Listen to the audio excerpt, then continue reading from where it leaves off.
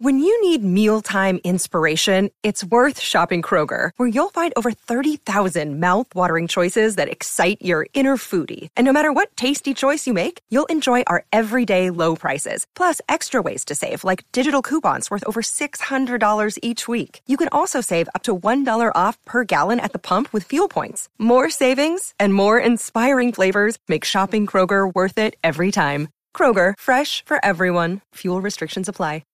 Your favorite band's about to play a sold-out show. You got in. Over here! With a friend. And found a spot close enough to see the set list. They're definitely playing your song. When you're with Amex, it's not if it's going to happen, but when. American Express. Don't live life without it. You're listening to a Castaway Media podcast. Find more great shows at castaway.media or find us on Facebook, facebook.com/Castaway Podcasts. Welcome to episode 42 of Potteroonie. And this week I'm talking to Arthur Matthews, the co-writer of Father Ted, as you probably know, because you've just tuned in. So when I say tuned in, of course that's a very old-fashioned way of talking about listening to a podcast. It sounds like radio tuned in, doesn't it? You don't tune in? What the fuck do you do? Subscribe, download, listen. You actually listen. So I've had a week of going back and forth to Inisheer, and I went out to Inisheer, which is of course one of the Aran Islands, to just have a look, because I am involved. We'll be performing at a festival called the Craggy Island Festival in July out there in Inisheer on the 15th and 16th of July, and I wanted to go out there. I was invited out there just to meet some of the local people who are the publicans and the councillors and the people who will be involved in setting up the festival and making sure it runs well and that everyone has a good time. And what happened when I was out there, I saw a bloody dolphin really near to this beach, swimming with what looked like with another dolphin, only to find out that second dolphin, and this really happened, was a man with a fake fin on his back. An old guy, that kind of looked like he was in his 60s or something, and he's a German bloke, and he attaches a fake fin to his back and a snorkel and goggles, and goes in there and swims with Sandy the dolphin. Swims around, and the dolphin Sandy has made friends with him and a few other people on Inisheer, and it isn't something that happens to everybody, because I believe she doesn't like you, she'll go out a bit and then just take a run at you and headbutt you, and so perhaps the fin on the back thing is working, but I don't think you have to have a fin attached to your back. But I was just wondering, where do you get one of them? Where do you buy? It was like a belt around his waist with a big kind of sturdy looking grey fin attached to the back, and he puts that on and swims around with the dolphin. Is the dolphin fooled by this? I doubt it. His plan was maybe to make the dolphin think he was a dolphin, but he looks nothing like a dolphin apart from the fin. And even the fin, to be honest, doesn't look like a dolphin's fin either. But that's what I saw. And I had a few drinks in the different pubs, and I got bloody drunk. And I'm actually, I'm off drink now. I'm fed up. I just get these hangovers that are just not painful, but I just get down. I just get depressed. I just get we talk about the fear, that kind of thing, and I'm just drinking, forget it. And it's tough because if you're a stand-up comedian, you turned up, or if you're any performer, musician or whatever, wherever you go, you're everybody else's night out, so they want to have drinks but it's my, so I'm stopping. Fuck it. I went back to Inisheer then for a couple of days on my own, and I stayed up in this artist resident, and I spent a whole day writing, and that was great. So I must do that. That's a good thing to do. Just do the whole day. No TV, nothing, just a room. And I went all the way to Inisheer to do that. I don't know why, because I guess I could have locked myself in a room anywhere. Could have just locked myself in my own room. But for some reason, I felt I had to go to an island. Well, it's a bloody lovely island, and the crossing was fantastic, especially coming back because it was choppy, and the waves coming in over the bit of the boat that has a railing on it. You know that bit. Whatever is it? Probably it could have been starboard, or it could have been the bulwark, or the poop deck, or the rigging. It could have been any of those things. Those boat terms that one uses. But yeah, so that was good. And I've been listening to. For some reason, I'm all boat sea crazy. I've been listening to there's a great podcast of Moby Dick. I've read the book, and it's a good one. And there's a website and a podcast with different people reading every episode of Moby Dick. It's really good. But to be honest, I've listened to the first. Did I say episode? Chapter. The first chapter over and over again, because I love that. You should listen to the first chapter of Moby Dick.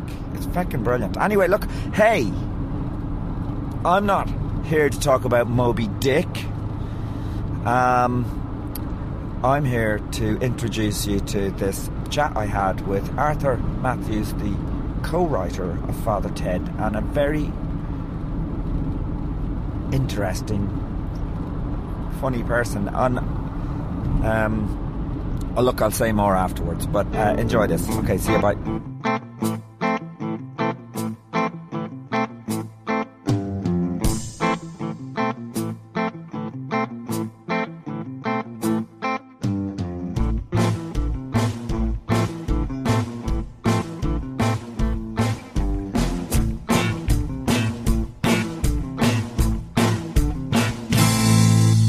Holy God, there's nothing coming.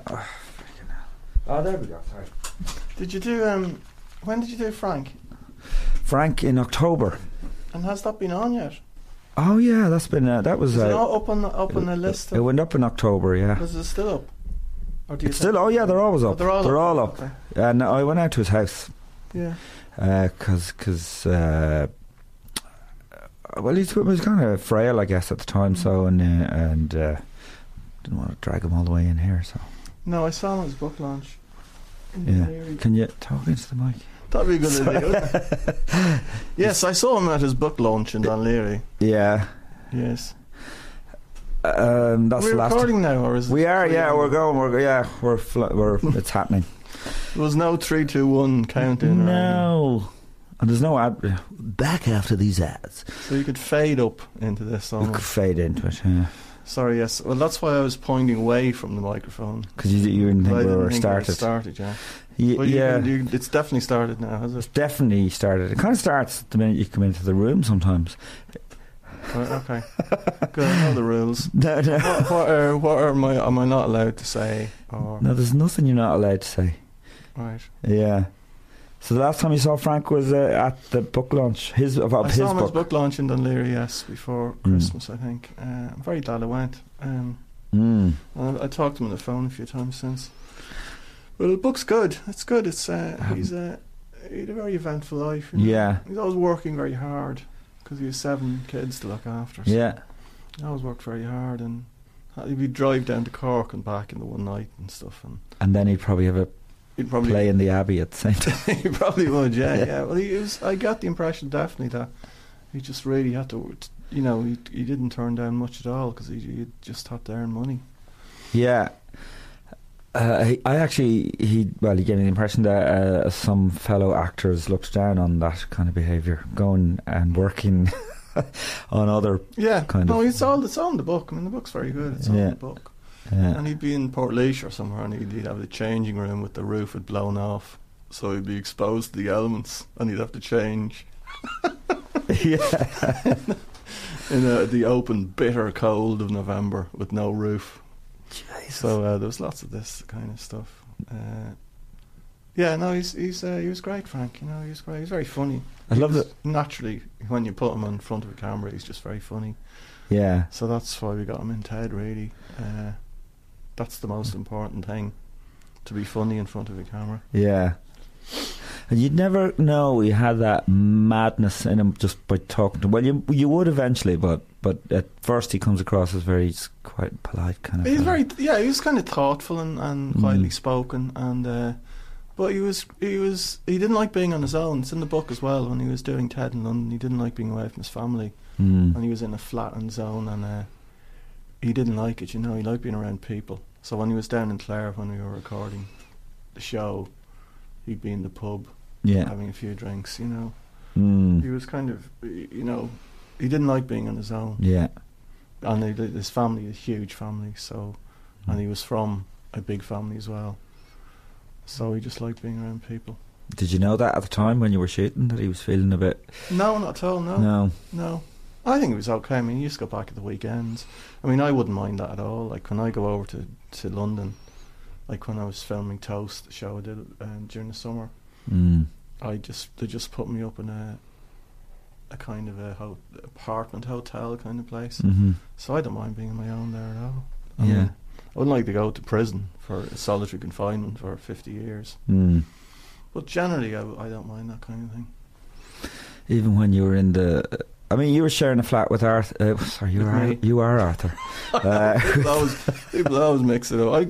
I sometimes I get mixed up. Yeah. I am Graham. I had a meeting with this guy called Shane. What was his name? Canton Allen.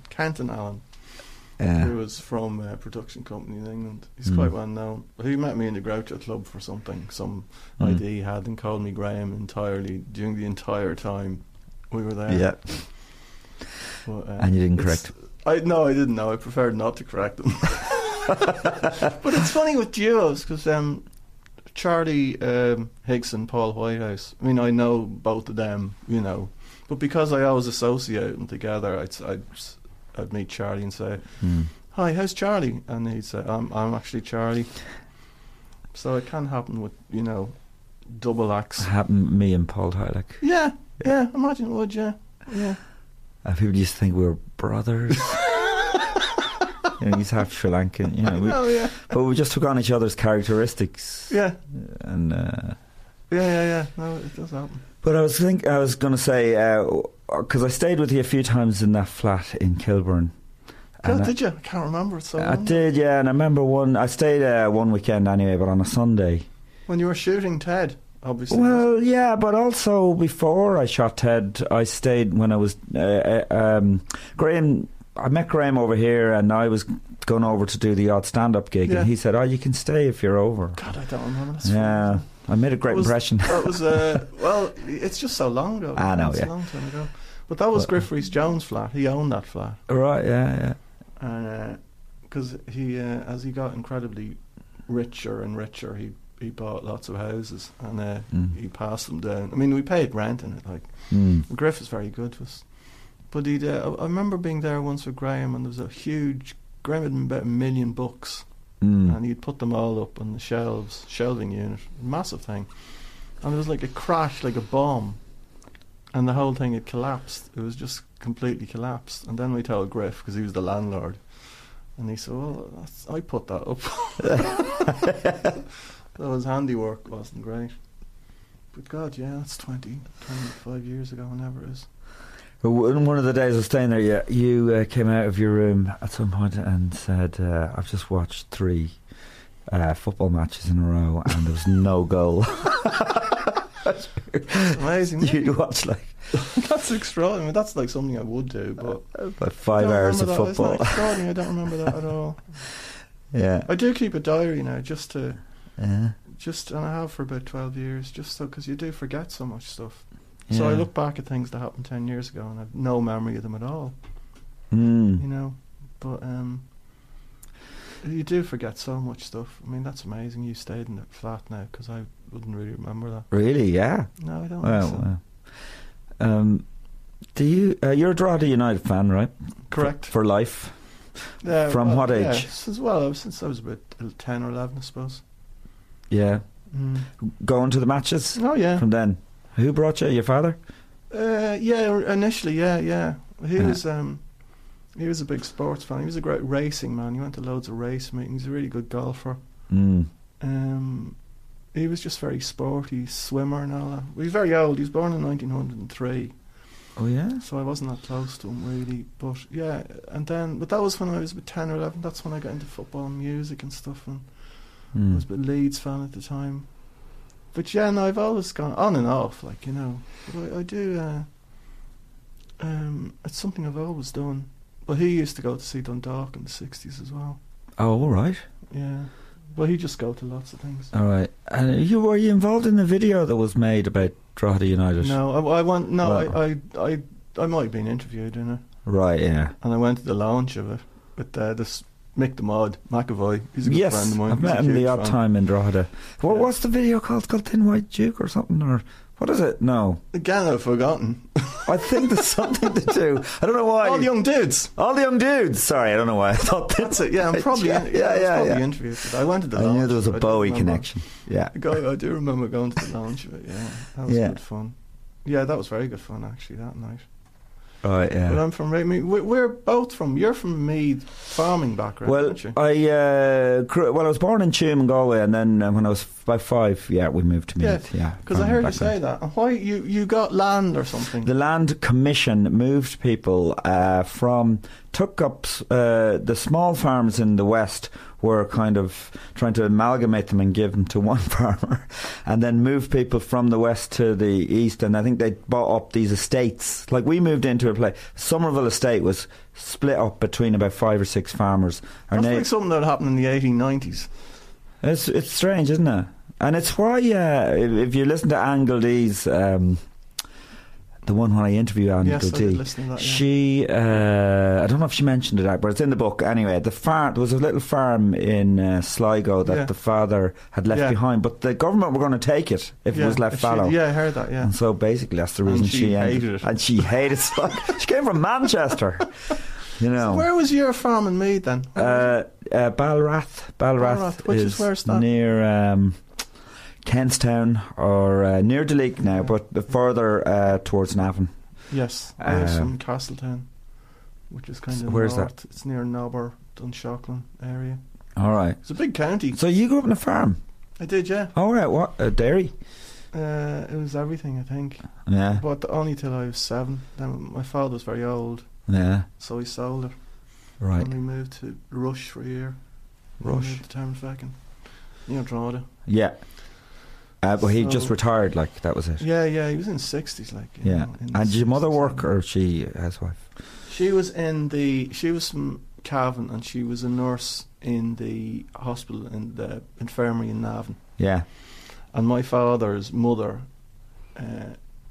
on the farm, like he was in the farm all his life, and his father died in the 40s. His mother lived on till the 50s, and he was in his 50s. And she went into hospital because she was very old, and my mother looked after her. So that's where my father met my mother. Yeah. She was looking after his mother. So, yeah. And was there a big age difference between your father and mother? 17 years. 17, yeah. She was from... my father, he was a big farm, like, but my mother was from Cavan, and her father had been in the RIC, the police force, in the 20s. All right. But then... I've never got to the bottom of this. He saw some black and tan outrage and left the RIC and promptly joined the IRA then, which was a very unusual thing to do, because black and tans were brought in essentially to protect the RIC. So it was very unusual for him to leave the RIC and join the IRA. I mean, I didn't know that at the time. I just know it because when my aunt died, she had lots of cuttings of his death notices and little obituaries of him. So I didn't know that. I knew he was in the RIC, but I knew he saw some atrocity or some black and tan incident, because my uncle used to talk about it as well. But then as a result he joined the IRA. Then he was a Fianna Fáil, whereas my father's father was very big Fine Gael, and he was a Fine Gael TD coming to Gael in the 20s for about 5 years. It was a big switch. Yeah, but I didn't know much about my mother's family, really, but they were a big family. I knew a bit about them. Her father was from Galway as well. Oh yeah. Yeah. What part? Do you know? Is it Holly Park? I don't know it. Don't know that place. Don't know. Yeah, we used to go and visit relatives out in Galway. Yeah. And my father used to go to the races in Salt Hill every year, so we always used to go and stay in the caravan. He'd go to the races, and we'd play Ludo or something in the caravan against the pelting rain. Then we go for long drives to Clifton and Mam Cross. Oh. And come back again. But I did like it. There was caravans. There were bunk beds in the caravan, and you could light them like little gas lights. Yeah. So that was quite fun. It was very different. It was a very long drive to Galway because massive. We used to go home, go back to Galway once a year, and it was like a massive excursion. Yeah. Yeah. It's a long way, and out to Connemara. It's like when you go to Skibbereen or something from Cork City. Like it's like an hour and a half or something from Cork City. Yeah. Even the journey to Meath, moving was a huge thing. It was like going east, but I mean we were Fort Anglia. Yeah. We went off with a caravan one year to the back of the car. Yeah. Down to, where is it, Kilkee? And where's that, Clare? Somewhere around near Kilkee, yeah. I remember that as well, just gone off in the caravan. Yeah. Bizarre. And I think we had a mattress tied to the roof as well. Look, it was like Beverly Hillbillies. Yeah. It's unbelievable. Yeah, unbelievable. How old were you when you went from Galway then to Meath? How old was I? Yeah. 4-ish. So you remember? So you kind of remember that? Well, I remember Galway. Two memories. One is of getting a large red car for Christmas, a toy car, and the second memory is of a car crash that happened near the house. A van. I remember seeing a van coming.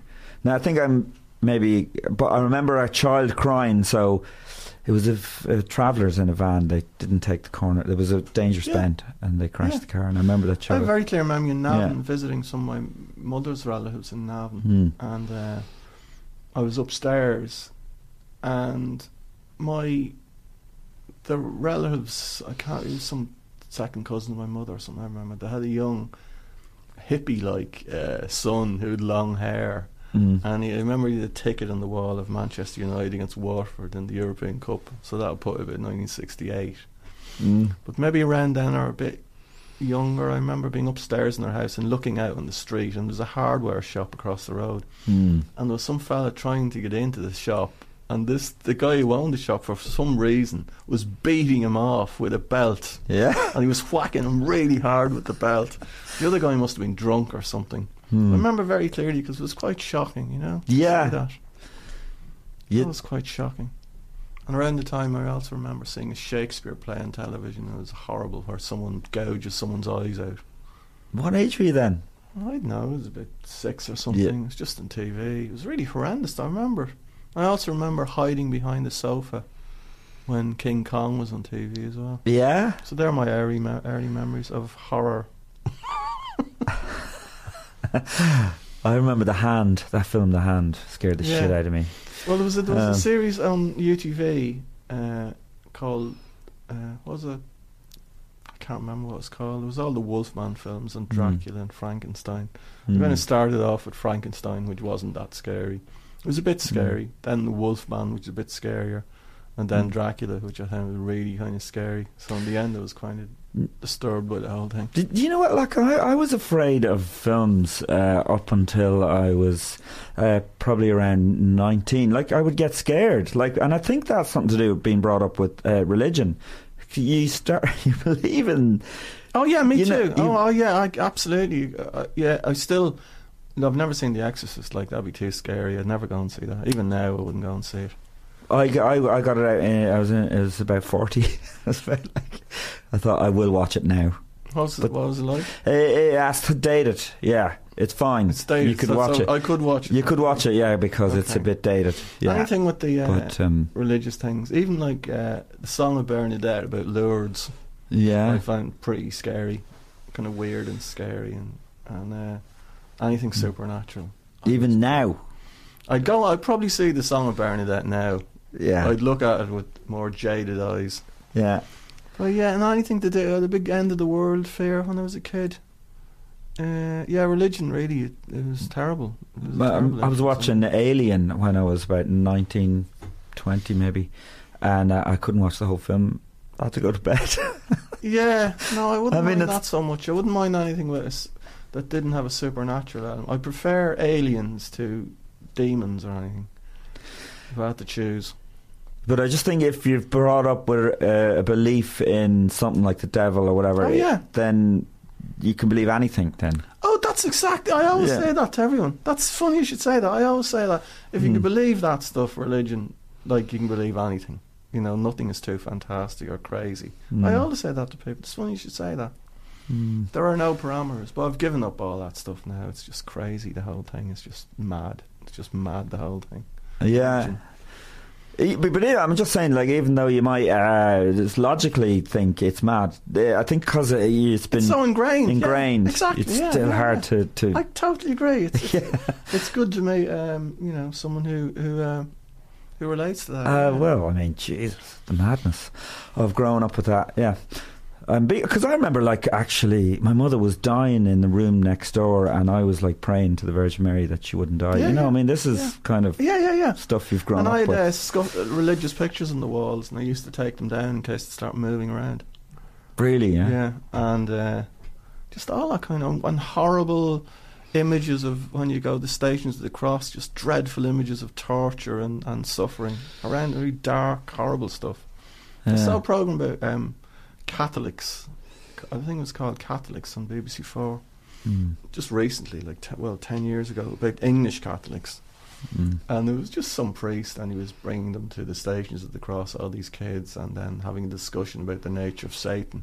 I just thought, if you really want to mess someone's mind up, that's what you do, you know. It's fucking ridiculous. I think someone should actually sue them or bring them to court over exposing children to images of torture and cruelty, and then having a discussion about whether Satan exists or not. Well, he does exist according to them, so that's awful. Well, it is awful. I mean, you can imagine, because you have children now. Imagine your 6-year-old daughter. Imagine some strange man just telling her that you can go to hell, and you know what I mean. I want to keep her away from all that stuff. Yeah. But two of my uncles were priests.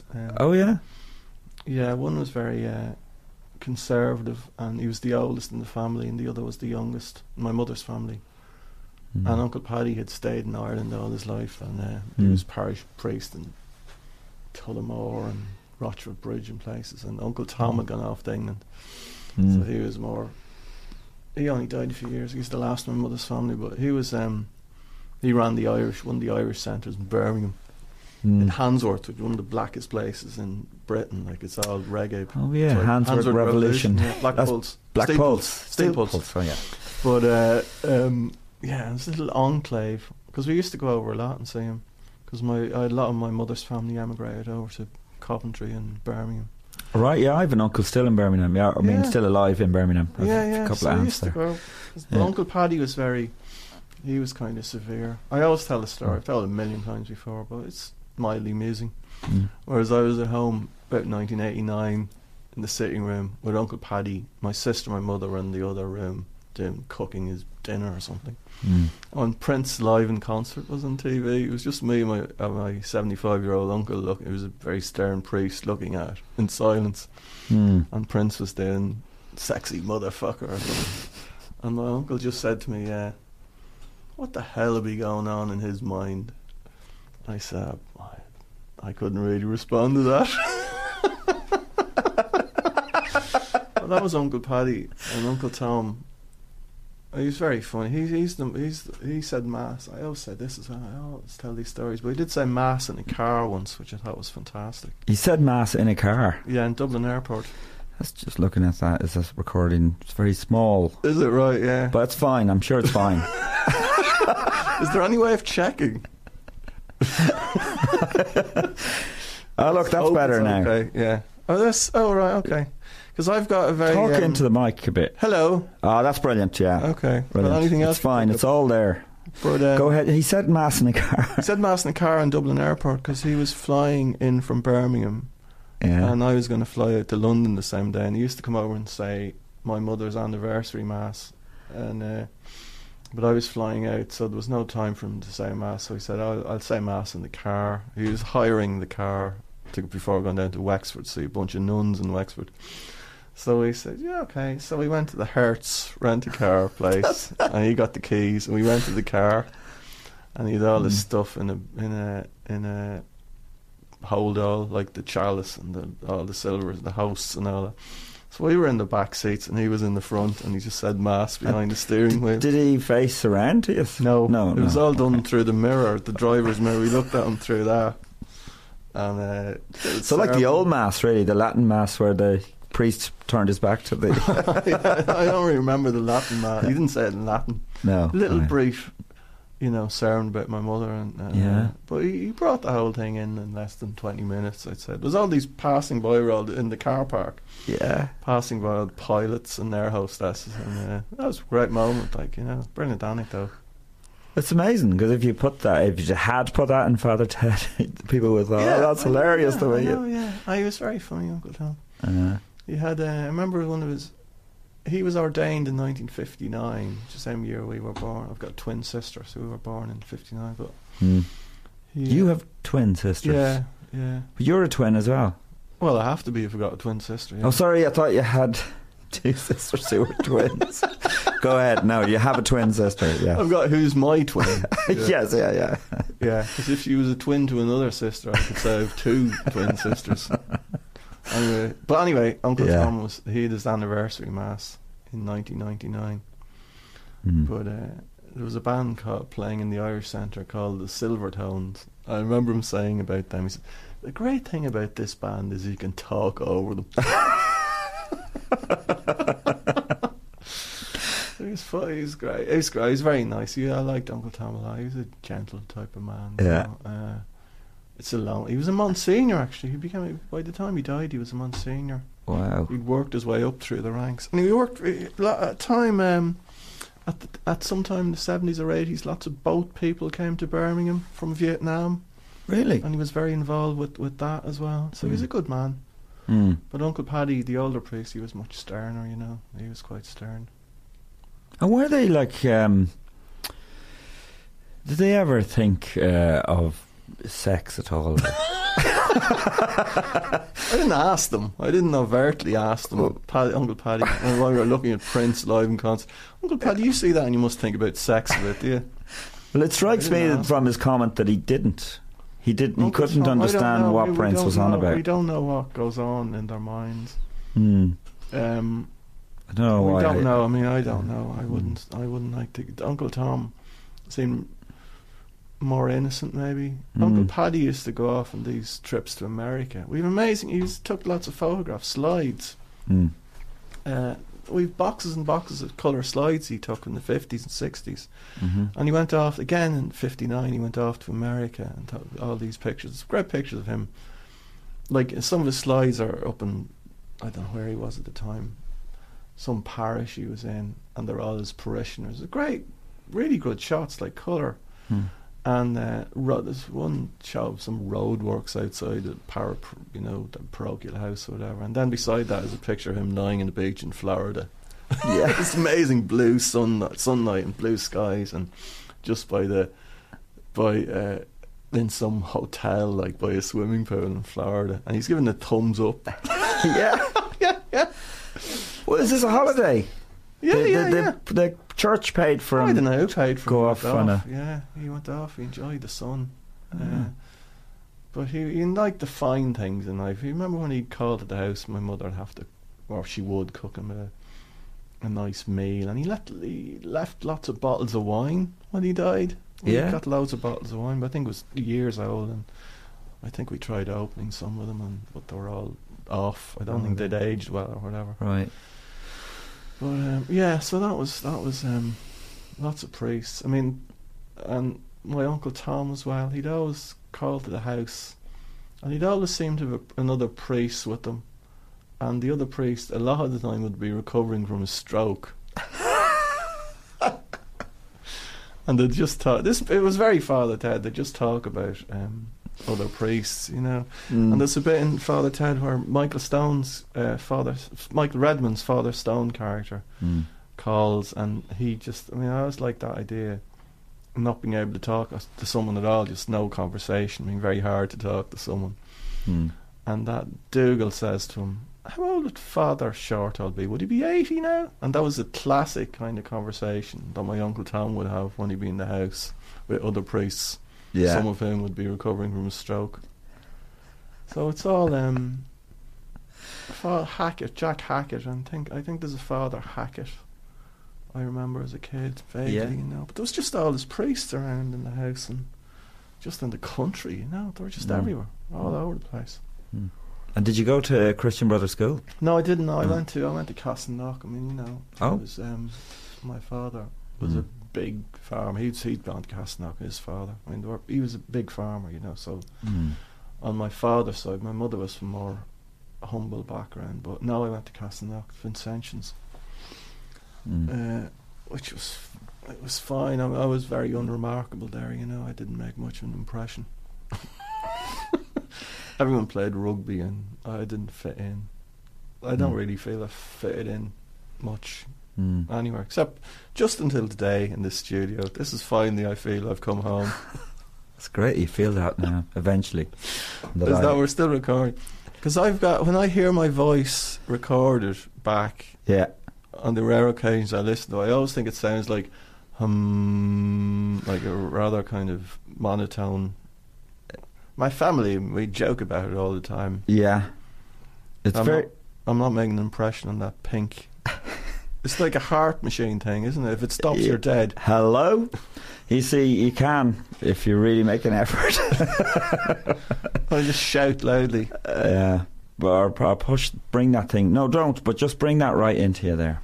Just like it's literally inches away from me anyway. Yeah. I might cramp my style. Oh, that's brilliant now. I can hear it in my headphones. But then anyone listening to this is going to have to adjust the volume. So that'll be done in editing. All right, okay. It's a technical lesson. So when you left Castleknock, did you go straight into college then? I did, yeah. DIT? Yeah, I did. Well, it was College of Marketing Design.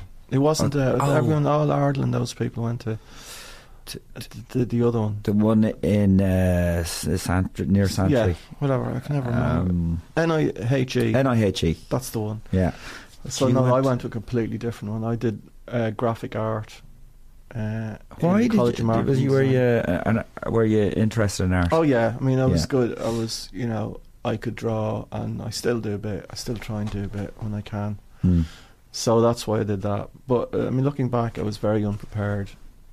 Just, you know, the carelessness of it, not really thinking about what I do. Just it seems weird looking back. I remember I applied for the architecture course in Bolton Street as well, which would have been a disaster. Man, I'm not an architect. I'm just not an architect. So I did graphic design. I didn't probably even know what it was. I probably roughly knew what it was. So I did that for 4 years. Then I stayed on the Students' Union. God knows why. Well, I do know why, because a friend of mine, Mick Nugent, was president of the Students' Union. He says, come on, do you want to stay on for a year and you can be treasurer? Yeah, but I can't really count. It doesn't matter, you know, don't have to count, it's fine, I'll do it. So I stayed on for a year doing that, and then... Were you booking bands and things? I wasn't in the Ents thing at all. I was treasurer. I literally can't do long division. Yeah. I literally can't do long division. I don't know how to do it. For some reason, it's just bizarre looking back. But that brought me up. That wasted another year, and then I was on to the at the time there's all these ANCO courses that people would go on. ANCO, yes. Remember those? Yeah. So they're all in course, because I couldn't get a job in graphic design, of course. I mean, that was just ludicrous. I mean, like, remember ringing up someone and saying they advertised a job graphic designer wants. So I rang them up. Yeah, I'm a graphic designer. I've got a qualification. And they said, well, you have any experience? No, I've just come out of college. Don't have any experiences. And he says, well, we can't train you. And I said, I don't have to be trained because I just went to college for 4 years. Yeah. But no, it was just the idea that you get a job after doing a graphic design course. Very few people got jobs, I think. Because nobody wanted a design for They didn't want people who weren't experienced. And, like, you know, everything worked in Ireland. You just had to know somebody, really. That's how you got on. So then there was a few. I did a wall mural painting course. Yeah? We painted I remember it was up in Parnell Square somewhere, some room. on your painting mural, I knocked over a massive black pot of paint on the carpet. I remember that very well. Then I did a screen printing course out in Cabra. And that was really messy. I remember that being really, really messy. And then... Literally messy. It was literally very messy, very messy. And I'd wear overalls and things. And then I was trying to do a bit of illustration. I was doing... I did some illustrations for the Sunday Tribune. They'd never pay me. Had to get some lawyer onto them to get money off them. And it was a measly amount as well, like tiny amount. And I was just feckless and just, what was I doing? I don't know. I tell you what I did. I did a bit of Viz. I saw Viz magazine, I remember, at the time. I did a similar with Mick Nugent. I did a Viz-like magazine. And then I sent some stuff to Viz as well, and they used some stuff. Did they? Wow. Yeah, about 84. That was about 84. Wow. What was the magazine? It was called Gak Bag. Gak Bag, yeah? Yeah. And any copies still around? Well, I've got a few, yeah. Yeah, and where did you sell it? Or I went to a few. There was a few record shops in Dublin that used to do fanzines. Like Freebird or... Yeah, places like that, I think. There's a few places. Yeah. So we got a few printed and gave them there and sent them there. And it was sent one into NME, and it was mentioned in NME, I remember. Wow. It was in the NME. There might even have been some kind of fanzine chart in the NME. But I don't remember again. It's a long time ago. But yeah, it was just all a bit aimless and then when did you end up working in Hot Press? Well, I ended up in Hot Press because they were looking for a graphic designer to lay the thing out, and I knew a few people there. I knew Declan Lynch, Tony Clayton Lee actually. He kind of got me the job really. And at the time, were you going to see bands around? What kind of bands were around at the time then? Was it? Well, I mean, when I was in college, I remember there was about 3 months in '78, the end of '78, when I saw the Clash and the Jam and the Stranglers. Serious? Within about a month of each other, and the Buzzcocks as well. Where? What venue was that? Top Hat in Dunleary. In Dunleary, yeah. Right. And then there was a place called, was it Dino's Rock Palace or something in Mary Street? Saw the Buzzcocks there. And then you'd see like Stiff Little Fingers were playing a lot, and you'd see I must have seen the Undertones then on bands like the Lurkers, and the Revillos. I love the Resillos actually. That's one of my favourite punk albums, the Resillos album. And any of the Irish Radio bands Stars. like Chant Chant Chant, do you remember that? The Irish bands, yeah. I mean, well, everyone go and see the Blades and Something Happens, and there's a band called the Candy Shop I really liked. Right. Scale the Heights, they were a band. This is probably a bit later when I was in Hot Press. That's later, yeah. And when you were around in Guernica. I was around then, but before that, didn't Paul Woodfull have a band? Before Skank Mooks. Skank Mooks, yeah. Because I remember seeing that name. I was still in school, but I was seeing that name in the Hot Press yearbook and going, just loving the name. Yeah. But how did you get into Guernica? What was that? How did that happen? I was just working in Max Records, second-hand record place in George's Arcade, and I had a bit of an attitude to customers, and the fellas in the band liked that. And asked me to sing in their band. They'd never heard me sing or anything. This is like how Johnny Rotten joined the Sex Pistols. Right. But they had a band called Guernica already? Yeah, already, That the guitarist was singing, but he couldn't sing, so they asked you, this is just like what happened with Rotten then in the Sex Pistols, just because of your attitude. Yeah. So what was your attitude? Well, it was just a bit nonchalant and rude to customers, you know. Really? And I see, yeah. People would, when someone would say, "What's this like?" I go, "It's shit." Yeah, good for you. Yeah. There was Advance Records as well. Freebird and Advance Records. I got the Sex Pistols album in Advance Records, I remember. Yeah. But so that's how you got into Guernica, yeah. But yes. Were you into music big into music? Yeah, I was big into music. I was in a band at school as well for a while, and so I was big into obviously punk. I mean, the stuff I loved Ian Jury. Yeah. I really loved that. I saw him a few times. Yeah, I never saw him. I saw him in Dublin, and I saw him in Castlebar as well. The rock festival out in Castlebar. Yeah. Yeah. So you're into Ian Jury and what? Yes, I remember buying the new boots and panties and putting it on, and there was no one in the house. My sister and my father were out shopping, and the album was playing, and then my sister came back from shopping just as he sang, "Arseholes bastards, fucking cunts and pricks." That's lovely music you're listening to there. Well, I was in a band called Adored by Millions. For a brief period as well in the 80s, 81, 82. We only ever played about 6 gigs. But I went to Ray and my sister, we went to Macroom Rock Festival in 78 with Rory Gallagher. I was in Macroom. In 78? I don't know. Elvis Costello played, I think the Undertones and... what you call the band that had Dave Edmunds and Nick Lowe? Rockpile, yeah. They played this different year. That was later. Yeah, so I went in 78 because, all right. And bizarrely, not bizarrely, but there is a documentary about the 78 Macroom gig made by a German company, which I saw last year. I hadn't seen it since 1978. Yeah, but we were there, my sister, and hanging around, and there was a fellow with black hair who looked a bit different from everyone else, and we said, "You know who that is? That's Johnny Rotten, isn't it?" And it was, and he just dyed his hair black, so no one was really paying much attention to him. So we went over and chatted to him. You serious? Yeah. And we said, I remember very clearly, because I remember he was drinking cans of Harp Lager a lot. Yeah.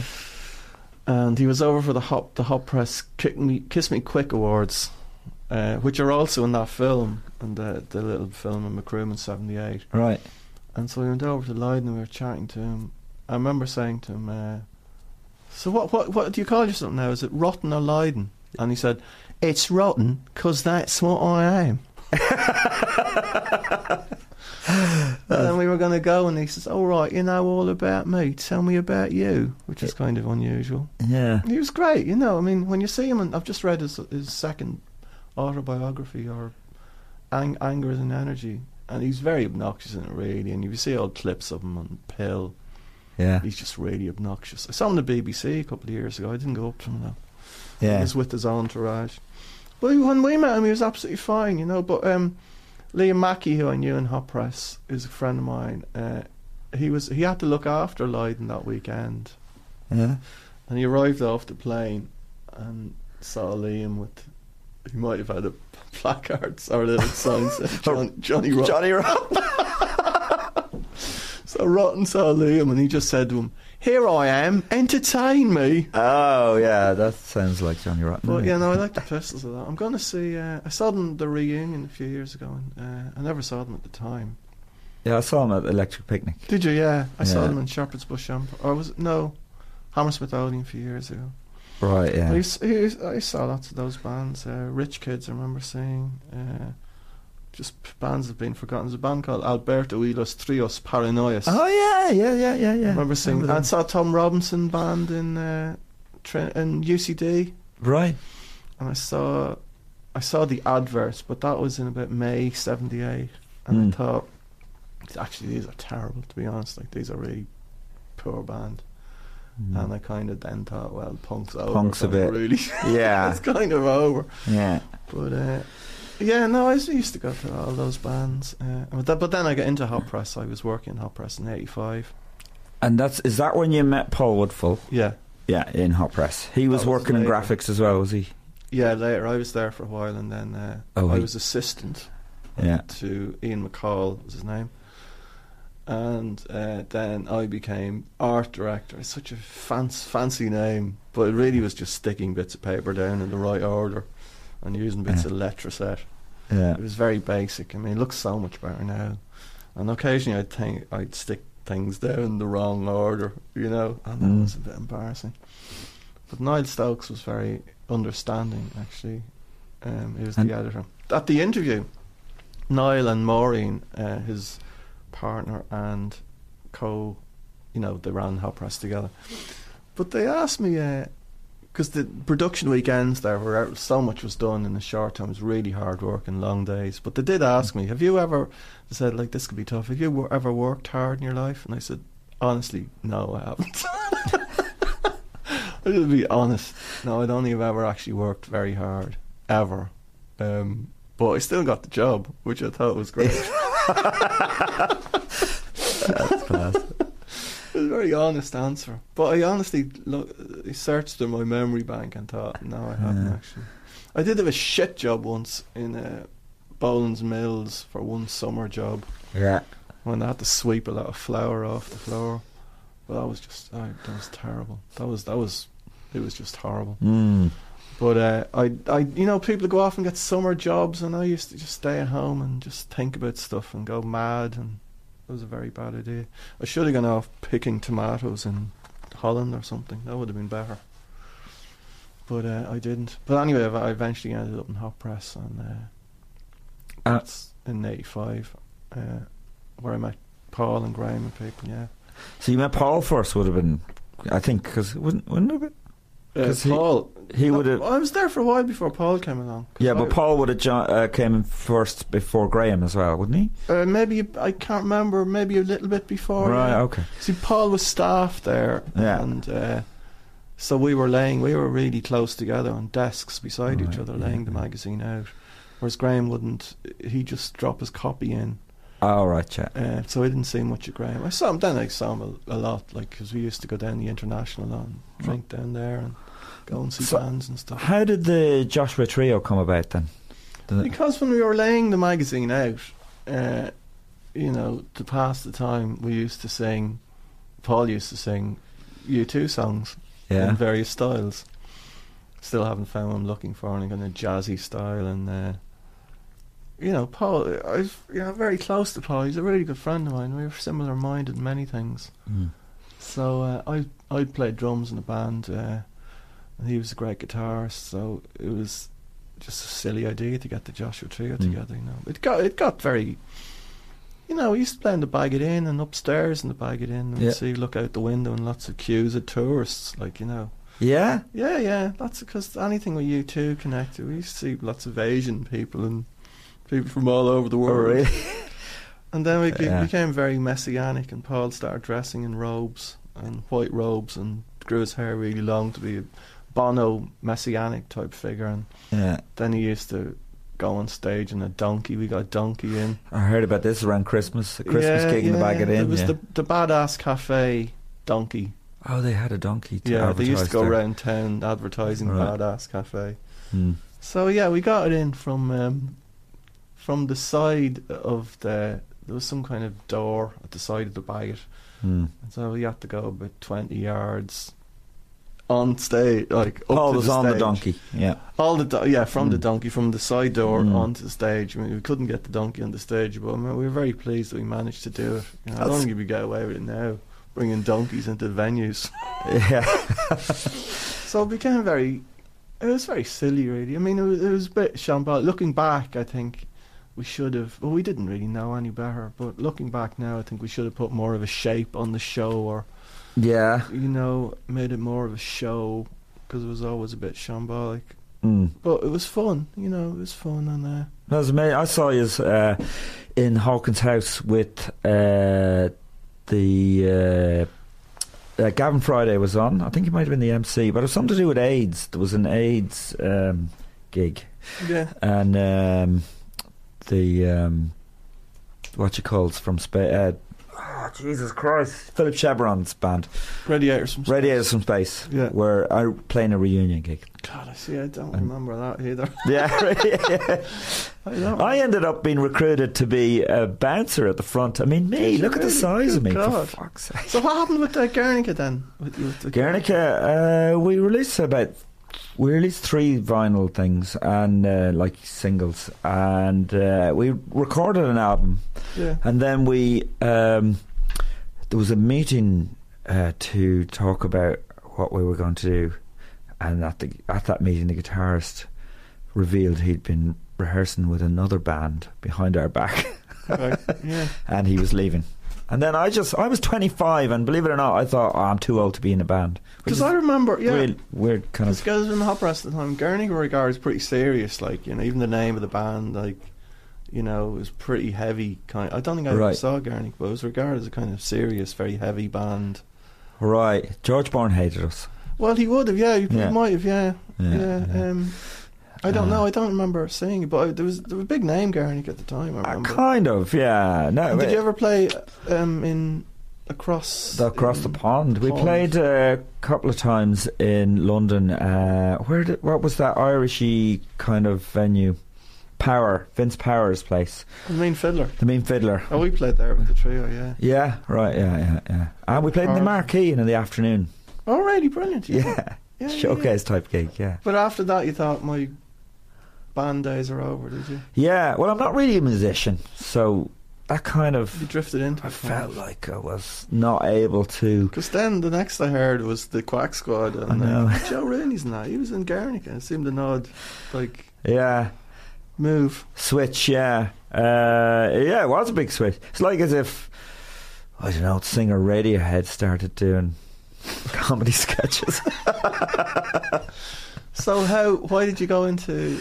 Well, how did that happen? I met Paul Tyler, and we were like just hanging out together a lot, and he was into comedy, and he supported Guernica. We got comedians to support us. Sean Hughes did one time. Yeah. Paul came up one time, and he did his whole set in Sri Lankan. And superb. Yeah. I totally admire that. Yeah. And so we just started doing stuff together, you know. That was it, you know. And then I did a improv course that was organised by Billy McGrath and met Ardle, Barry Murphy, all those people then. So I got into it. We did. I was doing stuff with the trio, but then we did a few comedy, sketch things. Not very much. Me and Paul and Graham on one occasion as well. In the International, yeah. Oh, did you? Wow. Yeah, in the International, yeah. But we did a thing. It was called the Fun Bunch. God, it was short lived, but it was me and Graham and Paul did a sketch about the famine, of course. Supporting, of course. It just seems a natural thing to do. Jeremy Hardy, he was on doing a gig. I'm in the project, and we only did it once or twice. I did a few more things with Paul in the International. So when did the Quack Squad start then? I don't know. I was 25, so. Do the math. 27 years ago. So that's 90. Well, that couldn't be right. 89, 88. Yeah, 89, 88. Is that more than that's 27 years. Is it? Yeah. Okay. Yeah. I can't do long division, but I can. Yeah, do 88. I can do subtraction. Yeah, around 88. Yeah, 88, 89. Yeah. Okay. Yeah. But I mean, it only lasted for about 3-4 years. Yeah. But so when did you? Why did you decide to head to London then? Was that because Graham decided he was going over to write for Select magazine, music magazine. Right. He went over, and he said, I'd left Hot Press. I'd been there a while, I think. Again, it's kind of a brave thing to do looking back, because I didn't have anything else lined up or anything. Yeah. You'd nothing lined up, you just went. Yeah. And he says, he was over in London, so do you want to come over here for a few months and we'll write some sketches? So I said, yeah, okay. So I went over in about, I don't know, August 91. I'm kind of good on years, actually. Yeah, you are actually good. Yeah. And so we just wrote sketches and sent them into Lenny Henry's radio show. He used one. The first thing ever was something on his show. But really, we sent them to Smith & Jones because we got some encouragement there from the script editor. And they gave him the Mel and Griff, and then he rang up and said, Mel and Griff want to meet you and come into some meetings with them. Mm-hmm. So that was great, and we went in Percy Street in London, just off Tottenham Court Road where their offices were, and it was a different world really. And then you're with Smith & Jones, who you'd seen on TV for, legendary, and then you're there with them around the table, and It was quite exciting, but we found London to be like that. It wasn't like Ireland where you had to, in order to get anywhere, you had to know someone. Yeah. Whereas in London, we came from nowhere and just sent sketches in and said, "Yeah, it's good, come on in." And right, yeah. So that was that, and that was when Talkback, which was their production company, they were doing first Chris Morris stuff and Armando Iannucci stuff. The day-to-day was being done, or on the radio show on the hour. And was so been we done kinda then, met yeah. them a bit. Yeah, but in fact, the first night in London, I turned the radio on, and On the Hour was on. Sure. And because we didn't have a television, so I just listened to that. That was a news program, but it was Chris Morris's and Armando's spoof news program. It was very funny, but it was so authentically done. That was what the brilliant, innovative thing they did, was to make it sound really authentic, Really improvised. Yeah. So you could listen to it for a bit and think, "Oh, is this real or not?" And then you realise it's crazy. So that was going on. The other thing was Vic and Bob were doing their Big night out. and well, I was a huge fan. I'd seen that in Ireland on TV. But Paul was a huge fan as well, and Vic Reeves was like on the cover of NME and things. So it was kind of the new rock comedy, new rock and roll. So I was a huge fan of them. So they were doing their very surreal, silly stuff, and then at the same time, Chris and Armando were doing their very naturalistic, improvised stuff, and they were both very different, but both happening at the same time. So it was all very exciting. And we wrote one sketch for the Day to Day when it went on TV, which was about it was about noisy neighbours, and it was about in the landlord, in order to stop the noisy neighbours, sent a tiger into the flat. So that's just an idea, you know. Yeah. Just write it down, and it's 2 lines of an idea. Yeah. And then you see they have to get a tiger and a trainer and an animal trainer and safety, like 10 safety people. And they do it, yeah. And they did it. They did it, yeah. So that was great. Yeah. But I like ideas that are like, one of the best ideas I've had, which I tried to get going for years, was you know, the Bill Grundy interview with the Sex Pistols. Yeah. The you know, When he goes, dirty dirty old man. You dirty bastard. Yeah. Go on, say it. Say it. Go on, say you it. dirty fucker. Yeah. But I thought for years I had an idea. I just want to do that exactly, but have them all dressed as Amish people. Yeah. And I'd given it this to Paul Whitehouse and Charlie Higson, and Paul said, "Yeah, it's great. Let's do it." But sorry, again, I'm getting confused. Paul Whitehouse and then Harry Enfield. Yeah. And Paul said, "Yeah, that'd be great to do this," but Harry doesn't like. Yeah. But eventually, Kevin Eldon, who you know Kevin Eldon. Yeah. He had his own sketch show, and he did it, and he did it brilliantly, and it's exactly the same as the Bill Grundy thing, but they're all dressed in Amish costumes. It's one of the best ideas I ever had, because that's all it is. It's just an idea. You don't even have to write anything down other than this is the idea, and right. just do it, you know. So I was very pleased. I bumped into Kevin. I hadn't seen him in a while. I bumped into him in London last week and thanked him again profusely for doing it, because it's one of my best ideas. And that's how you. Well, can we go back then? So when did you write Paris? That was for Alexi Sale, right? Yeah. Alexi Sale was that. Talkback, yeah. Yeah. That again, very good in years. Very good in years. We wrote that about 92, 93. Yeah. It came out in 94. We just wrote that script. That was an idea I had. I read this book about Paris in the 1920s, and I thought that's a funny area. So we did that. It wasn't a success, but they're very good people, and like all the day-to-day people were in it, like Rebecca Front and Patrick Barber, David Schwimmer. David Schwimmer, he wasn't in it. David Schneider. David Schwimmer from Friends. Right, no. David Schneider.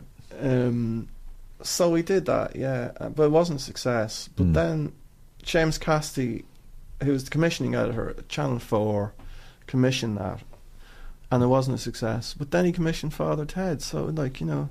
And Father Ted started off as a idea of a mockumentary. It was a mockumentary, yes, which was the a one-off, like it was called Irish Lives, and we were going to do 6 Irish lives of different Irish people, and one of them was about a priest who went back to his seminary to catch up on all the priests he'd been in the seminary with, and one of them was an old priest who he visited, and the old priest was dead. He was just asleep in his chair, or dead in his chair, and the character Ted thought he was just asleep.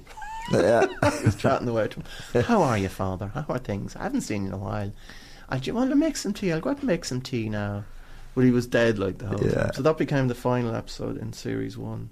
And were you were doing that character live as well, weren't you, Father? Yeah, a character called Father Ted. Yeah. I didn't do it very much. It was just before the Joshua Trio. Yeah. But God, I didn't do it very much. Right. The only joke I remember is, all right. If anyone here at the back who can't see, say hello to them because they're from St. Joseph's School for the Blind, and that's the only joke I remember. And then Dougal and did some of the lines you used to do were kind of the Graham Norton lines as well? Did you know the Graham Norton? He goes, "We're up till 9 o'clock." That's right. Well, that was Paul's idea. It was Paul's idea because he knew a priest like that. Yeah, who ran some folk group down in Reconciliation out in Wicklow or something. Yeah. God, we had some night last night and some of us weren't back till 10:30. Yeah. They're very much based on a real tick knock. real character. Yeah. But that was definitely Paul's idea, that one. Yeah. Right, yeah. Graham Norton did it because I just heard him on the radio. He's on the show which is still on the Radio 4 called Loose Ends. Yeah. And he used to be on that, and I thought he sounds right. So that's why. And his agent happened to be our agent, coincidentally. So he used to do a character based on Mother Teresa. He dressed up as Mother Teresa. I met a woman called Mother Teresa last weekend. That was her name. Really? Yeah, she was christened Mother Teresa. Fantastic. Mother Teresa Kelly. Yeah, it's a bit of a handful. Does anyone shorten it, or did they call her Mother Teresa? She said that was her name. I presume they just say Teresa, but her name is fantastic. Mother Teresa. That is. What can you say? That's absolutely brilliant. Yeah, it's absolutely brilliant. Yeah. So and then whose idea was it then to make it into a sitcom? Well, we sent it to production companies, one of which was Hattrick, who did Harry Enfield's show and Have I Got News For You and things like that, so they were pretty well known. So we sent it to them and they said, yes, we kind of like this, but you want to turn it into a sitcom, because if you turn it into a sitcom it can run for more than one series and keep coming back. So we said, yeah, okay. So we had the Father Ted character, we had the old priest, Jack, and then we had Dougal, who was a kind of young, stupid priest. I mean, Dougal's character, like, there's always, like, Dad's Army, you have Pike and Manuel, there's always a stupid character. So, so that's where that came from, really. Right, yeah. And you had a cat. When did you think of Dermot then, or was that? Well, I knew Dermot a bit through Declan Lynch, I think. I obviously knew him from his work. He looked right, he sounded right. I think he was doing Scrap Saturday. I think I sent a few sketches in. He used to do, he was brilliant on doing Jimmy McGee on Scrap Saturday. He did a brilliant, really funny Jimmy McGee character. I don't think he did it enough. But I remember I wrote one sketch for him to do a Jimmy McGee character. But he had an office out in Ringsend. I remember going out to the office and dropping it in through the door. Yeah? Yeah. But anyway, did he audition like her? He did come in to meet Jeffrey Perkins, who was the producer, who produced Harry Enfield and people. I thought Dermot's going to be great for this, so we said it to Jeffrey, and he says, no, we should see him first, though. So he came in, and it was like a meeting more than an audition. He was clearly the only one who was going to do it, really. And then he was. I mean, Dermot was very frustrated over here with RTE and everything. He was just kind of. I think he'd go for long drives to get his frustration out. Yeah. Yeah, he'd just get into the car and drive around the country because he was so angry. Really? Yeah. I think that was one of the things he used to do. So when he landed that, he was very pleased. I remember he rang me up from a drunken lunch he was having somewhere in Dublin. Very pleased that he was going to finally get on British television. But he was great. He was perfect for it. He always was. And he He looked right. He sounded right. He did a slight accent in it, which many people probably don't even realise. But he slightly did it. Wasn't his own accent. It was slightly changed a bit. Too subtle for people in England to notice, probably. But anyway, so we've got commissioned by Seamus Cassidy, who's from Derry, who's been really good to us, and he's very important in the whole Father Ted thing. Because after Paris hadn't been a success, he could easily have just turned it down. Yeah, he didn't. And it didn't. It was no like with Paris. There was Alexei Sale and a lot of well-known people in it. Whereas Ted was, they were in Britain. They were kind of unknowns, really. All unknowns in Britain, yeah. Yeah, like they were all our suggestions, apart from Pauline, who came through the auditions process. But apart from that, because I knew all Frank and Dermot and Ardle. I kind of knew. We'd seen him. He did this thing on RTE. Ferdy McGann directed or produced about modern Shakespeare tales, kind of modern dress Shakespeare kind of short stories or something. That was an RTE. Yeah, and I remember seeing that and saying to Graham, God, Ardle would be really good in that as Dougal, like, you know. So that's how that came about. And did you have to push that Ardle like with Channel 4? Or I don't remember. No. I don't remember. I remember Dermot came in to meet Jeffrey Perkins, and I remember Frank Kelly came in to audition. But that was like, I just kept saying, well, Frank's going to be the best at this. And with Ardle, it was kind of the same. I think I don't really remember, but they were certainly very. They listened to us, Hattrick. You know, even though we hadn't done much else. We'd done Paris, but we were still not part of that establishment. You know, in Britain. But yeah, they were very good, and they were absolutely in agreement that it should be Ardle and Frank and Dermot, you know. It was a very interesting time because Father Ted came out, the first series, and I think it became cool to be Irish then. Do you remember that kind of thing? You know, like Irish comedians like Dylan and Tommy Tiernan. I think it was happening anyway. Sean Hughes, of course, had a big... Well, Sean Hughes had he was very successful. Sean's show, which was very successul. And Sean was doing very well. Or the Pogues as well and all that kind of thing. Yeah, I suppose, yeah. I mean, people are always just very nice to us, you know. I never had any bad experiences. You know, why it seems ridiculous to even think I would have had, you know. We're very good to us. And we used to hang out a lot with them. Do you remember Absolutely? Do you remember that show that used to be on with them? Oh yeah, Jack Doherty. It's a Scottish one, wasn't Scottish, it? Yeah. Lena Banks is in it. Yeah. And we used to meet them a lot and hang out with them in the pub in Dean Street. And they were, I don't know how we met them, but they were really friendly to us and very nice to us. And at the same time, the other thing was going on with all that the day-to-day people. But they were all Rebecca Front, Armando and each and those. They were all kind of either Jewish or Catholic. Right, yeah. Armando was Catholic, Chris Morris was Catholic, and the rest were kind of Marbles. They were all Jewish Catholic people. There's no funny Protestants, really. Well, there's a few. But and Chris Morris was, he was interesting. So we wrote a bit for his Brass Eye then as well. That he did. Did you write the Sinn Féin no, sketch? We didn't. No, you didn't write. No. But that, we just meet Chris in his office and just chat away to him, and it would all filter through his mind. Yeah. And there was just meetings, you know. He had an office below a dentist's. So, and what kind of a man is he? I believe he's a great practical joker. Is this true? He's very mischievous, you know. Yeah. He wouldn't put a fart cushion on your seat.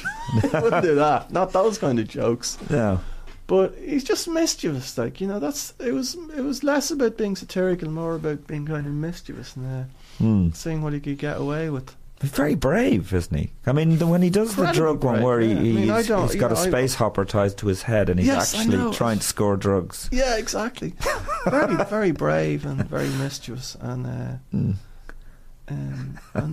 mean, he was, but he went, very, very, but Catholic. I think that was a part of it as well, maybe. Yeah. Kind of upper class Catholic, kind of. Where do you go to Stonyhurst or one of those top schools? But personally, very, very polite, and but had an agenda, and the whole the Michael Grade thing, where he slipped on a film saying when Michael Grade was head of Channel 4. Remember that controversy? No, sorry. He slipped during the one episode of Brass Eye, because Michael Grade, who was head of Channel 4 at the time, was giving out about Chris or something, having lots of problems with Chris because he so many things. But there was this kind of tiny little bit that lasted on screen for about half a second that just said Grade is a cunt. Wow. That he managed to sneak in. Yeah. Excuse the language, listeners, but there's no way around it. Yeah. But so that was quite a big thing at the time. And then he did the paedophile special, which I thought was hilarious. Amazing. Yeah, but that was a big news story. That was in the front of the Observer, because it must have been a slow day. But that was a huge controversy. Which one? The paedophile. The paedophile one. Thing. Well, yeah, I can imagine why. But he's and then he did. I haven't seen him in a while. He'd got so many celebrities to say ridiculous things. He did. Dave Edmonds to talk. Well, Cake. That was amazing. Cake was the great thing. The Cake and all these, episode. Yeah, very brave. And So it's quite obvious that a lot of these people, they're asked by a charity. They will not even read what. Why? Well, they're trusting. They presume they're not. They're just trusting. Like, they presume it's all legitimate. But at the same time, do you not think they're lending their name to some charity to give themselves a bit of gravitas as well? Yeah, maybe. You know what I mean? I don't even know if Chris thought much about that way. Yeah, he just wanted to be mischievous. Mischievous. I keep saying that word, but that's really what he was. But the things they said, I mean, was it Dave Evans was talking about the boy in Prague who got hit by Noel Edmonds? Was it? No, Noel Edmonds, yeah, sorry. You're going back to Rockpile. Yeah. Sorry. He got Rockpile too. Yeah, no, the boy who... the Cake, it's a drug that made an hour seem like a month or something like that, wasn't it? Yeah. But Chris, the boy, sounds great, but not so much for the boy in Prague who got hit by a tram. He thought you had 2 weeks to cross the road. Do you know what I mean? Yeah. He also, we did a sketch show, Big Train, we did a pilot, and Chris directed the pilot, and one sketch was the Bee Gees in a shootout with Shaka Khan. Oh, that's huge amazing. blood everywhere. Yeah. And there was one scene where Kevin Eldon as Morris Gibb, or one of the Gibbs, was shot really badly. Shaka Khan really shot him like loads. It lasted about 10 seconds in slow motion, just blood everywhere. Yeah. And Jeffrey Perkins, who was producing it, was he producing it, or was he in the BBC? No, he wasn't. He wasn't producing it, but he was in the BBC at the time. I said, "That's really good. It's a good, funny sequence, but like it's a bit long, so just cut it in half." And Chris doubled it. He made it twice. Yeah. But, that's brilliant. And do you see him now, Chris? Do you see him? I haven't seen him in a while. He's in America. He directs Veep. You know that show? Oh, Veep? Yeah. He directs that. Oh, okay. He did the Four Lions film. Yes, brilliant film. Terrorists. Brilliant. It didn't. I accidental suicide bombing is the best thing ever. Yeah. I'm guessing that it didn't really cause a lot of controversy. That he might have liked a bit more. I think he might have quite fancied. Maybe not a death threat, but something approaching that he might have quite liked. Because when the paedophile special was out there, all the press were hanging outside his house and everything, trying to doorstep him and all this stuff. Yeah. But he's fearless, and he's mischievous. I keep saying that, but that's what he is. I won't say again. He's fearless and mischievous. Right. Yeah. And very funny. He's a very funny performer as well. He was in the IT crowd. Graham had him in the IT crowd for a bit. Yeah. And so now the latest thing you're doing is Toast of London. Yes. Brilliant. Matt Berry, who's very funny. Amazing. Yeah, stuff. He's great, but it's like, as I was saying about Frank Kelly earlier, he's just someone who's naturally very funny, and that's more important than anything, than a good script or anything else. I think it's the most important thing, and Matt's really funny, because I used to see him on Garth Marenghi's Dark Place, which was just such an odd show, and he was just really, really funny in that. And he's got the voice and everything, and he's very talented. And again, he's another career as a musician. Yeah. He's just been out in Calais. Oh, really? Yeah, at the refugee camp before they knocked it down. Oh, really? He went out with Jude Law and some people to do. I think they were reading stories to the kids. Oh, wow. Yeah, That's cool. but so he's just come back from that. And you write with Matt then on that? Yeah, I With- mean, with- it's very different from me and Graham. Yeah. It's because it's done. Because he's in London, I'm over here. So you mostly. just through emails or Yeah, kind of Is it? stuff. Yeah, and or do you go on? Or do you talk Skype? yeah, or we do. something? No, we don't Skype, Mm. but we talk. Matt rings me up. He's very, he's very good at keeping informing me. He is the cutting edge over there in London. Yeah. So he rings me up a lot. We talk about stuff. He wants to do a film as well. Mm-hmm. But it's great. I mean, he's on the top of his career at the moment. He seems to know lots of people as well. That's how he got John Hamm was in Toast who's in Mad Men, because Matt knew him from Hollywood, so he was in Yeah. it. Got him in it. And Matt's done a few things out in LA, which he's very good in. He's in I think Chevy Chase used to be in Community, is that what it's called? Do you know the one I mean? Is it Community or something Community? I'm not sure. Anyway, that's the yeah, one. He was yeah, in yeah, that. yeah. He's great. Mm. And he does these very funny BBC iPlayer shorts as well. Have you seen them? No. Very funny. Matt Berry on the boat race, or Matt Berry. He does them with Bob Mortimer, Right, yeah. because he was in House of Fools with Vic and Bob. So yeah, no, I'm very lucky to. He did a show called Snuffbox as well, Mm. and I script edited that. Toast is brilliant, I have to say. It's Well, thanks, Joe. amazing. Thanks very much. Amazing. It's been fun to do. I don't know if we're going to do any more or not. Oh, really? Yeah, I don't know. We might do. He might. There's talk of him toasting America. He might be in New York for a bit. An American LA. toast. Well, it'll be the same kind of show. It'll be a bit like this is all talk at the moment, so I don't know if it'll ever happen. But there's a show called Episodes. Oh, sorry, the same character, but he's moved to New. yeah, in LA or something. Yeah, yeah. It's a show called Episodes on the BBC, where about two British writers who go off to America with Matt LeBlanc's in it. Yeah. Yeah, but it's set in LA, but I think it's made mostly in Britain, because they can now make everything look like anything with technology. Yeah. Yeah, it's incredible how they can do it. So that might be next, or a film. He wants to do a film as well. But how did you find working with? I know you. Just to go back a bit. yeah. Yourself and Graham then did an episode of I'm Alan Partridge. Remember you? No, were we were in it. You were in it. Is that Yeah. right? You were in it. Sorry. Yeah, Sorry. yeah. But you've done a fair bit of acting. How many times have you been in Father Ted? A few times. But Pauline Midland used to say to me, "You shouldn't do that, because you're not an actor. You're taking a job off a real actor, so don't do it." Ah, come on. But no, you could say that about when I was on it as well. Well, you're I a thought- trophy again. You're one of my favourites. I don't know. That was one of the But it was that it was- episode, the Olga Whistle theft. Yeah. Our Graham particularly was always worried about that, and now it's regarded as one of the best ones. I think it's one of my favourites anyway. That one, because you're terrific in it, and Thanks. But you were very good at. I was going to say actually, casting was one of the in lots of characters who came on to Father Ted. Your casting was amazing. You really seemed to get the right.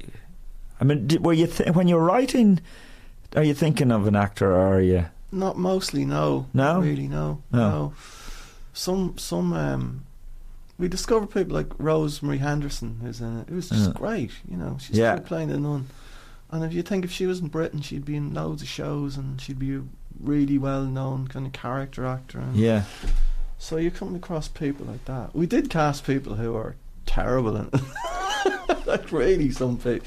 Yeah. Not often. God, I shouldn't say that. But some people you think, oh God, no, it's not really working.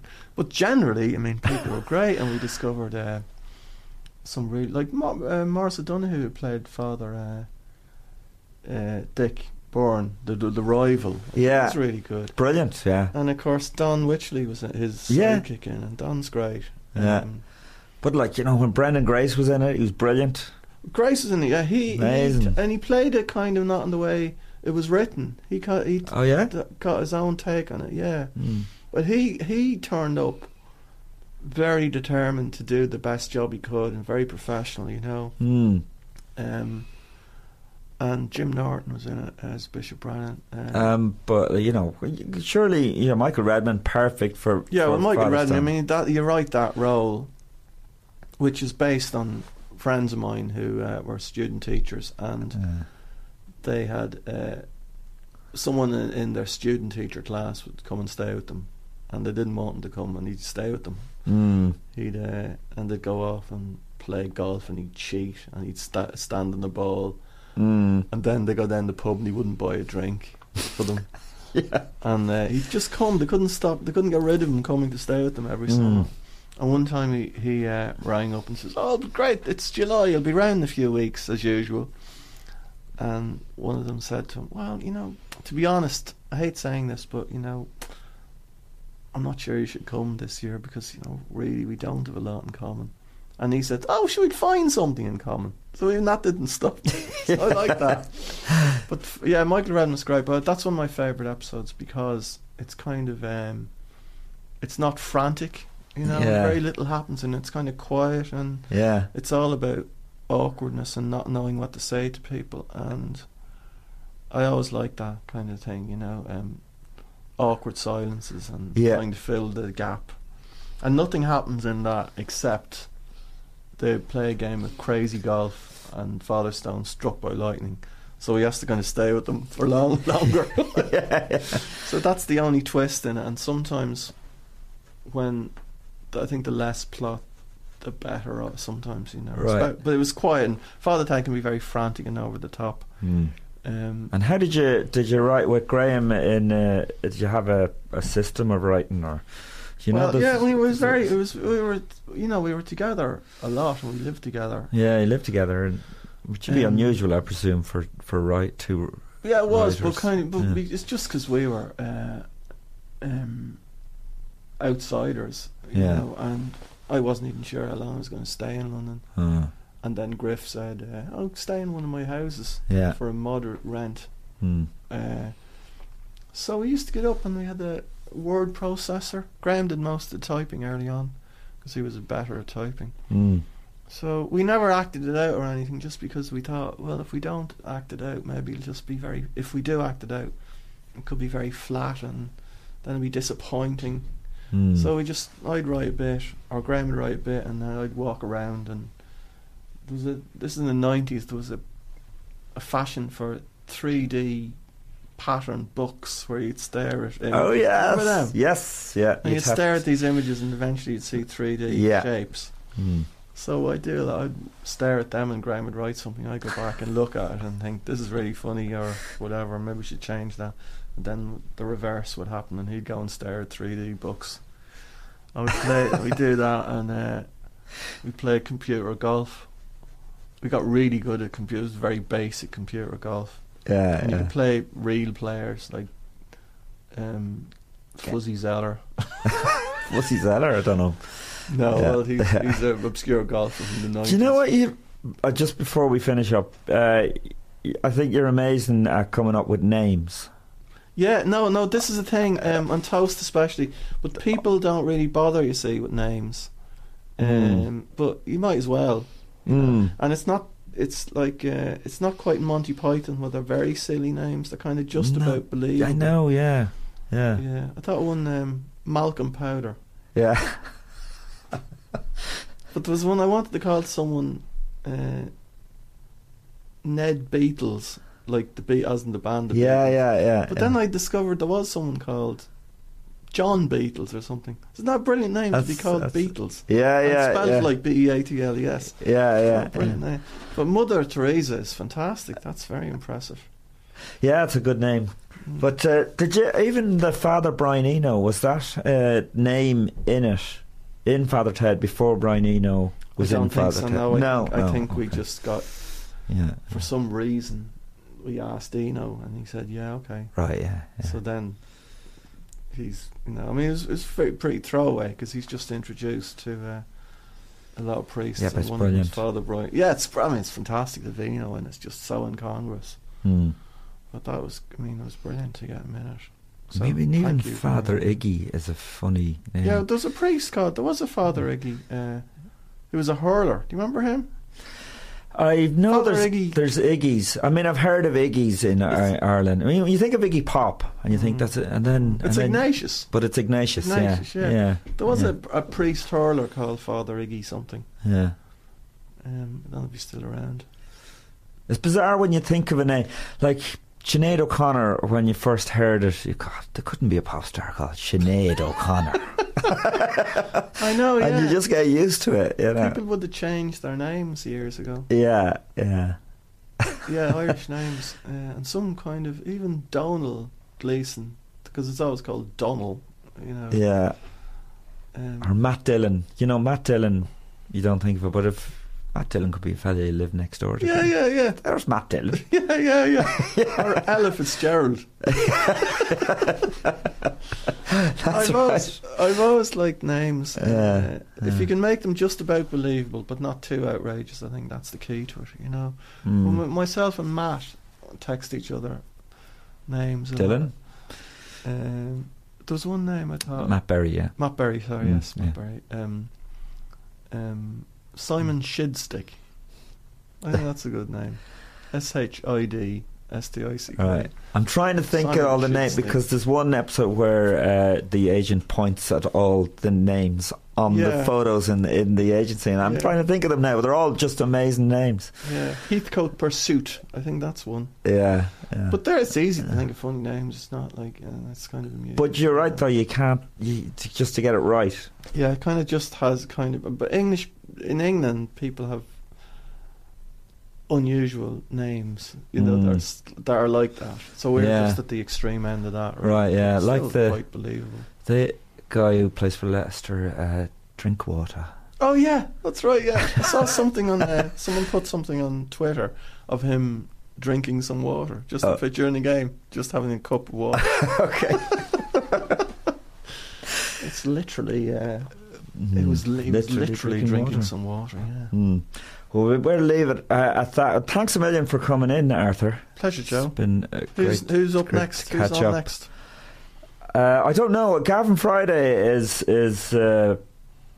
supposed to be coming in soon, so hopefully. I saw them in the Virgin Prunes. They supported the Stranglers in 1978. Oh, did they? Yeah. Along with U2, yeah. Yeah. And they saw them in Drogheda as well, the Virgin Prunes. Can you imagine? In 1980. Yeah. Yeah. When Gavin was wearing a dress and that kind of thing. It was really, to see something like that in Drogheda in 1980 was something else, really. Extraordinary stuff. Which is why bands like that should exist. Exactly. I totally agree. Yeah. All right, thanks a million, Arthur. Thank you. Thank you.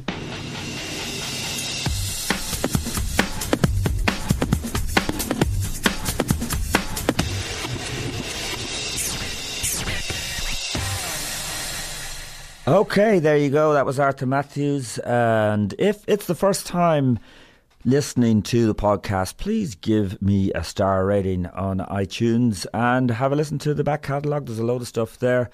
Also go on the Castaway Media website. There's a load of brilliant new podcasts on there. And thank you to Andrew Mangan for producing, Daniel Rooney for the music, and you for listening. Next week we'll have Paul Woodfull, who was mentioned during the last podcast there with Arthur, who is in the Joshua Trio with Arthur Matthews. And see you next week.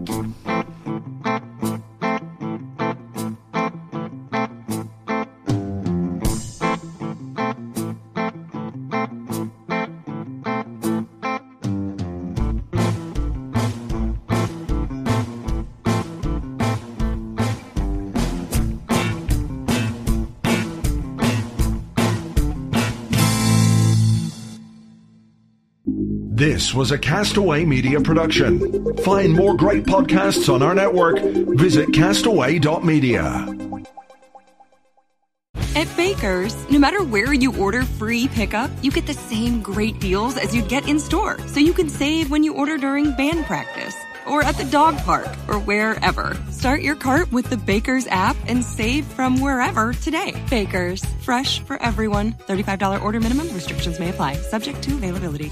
You can save an extra $10 when you spend $40 or more on a great selection of participating items. Just look for the signs and save at Baker's.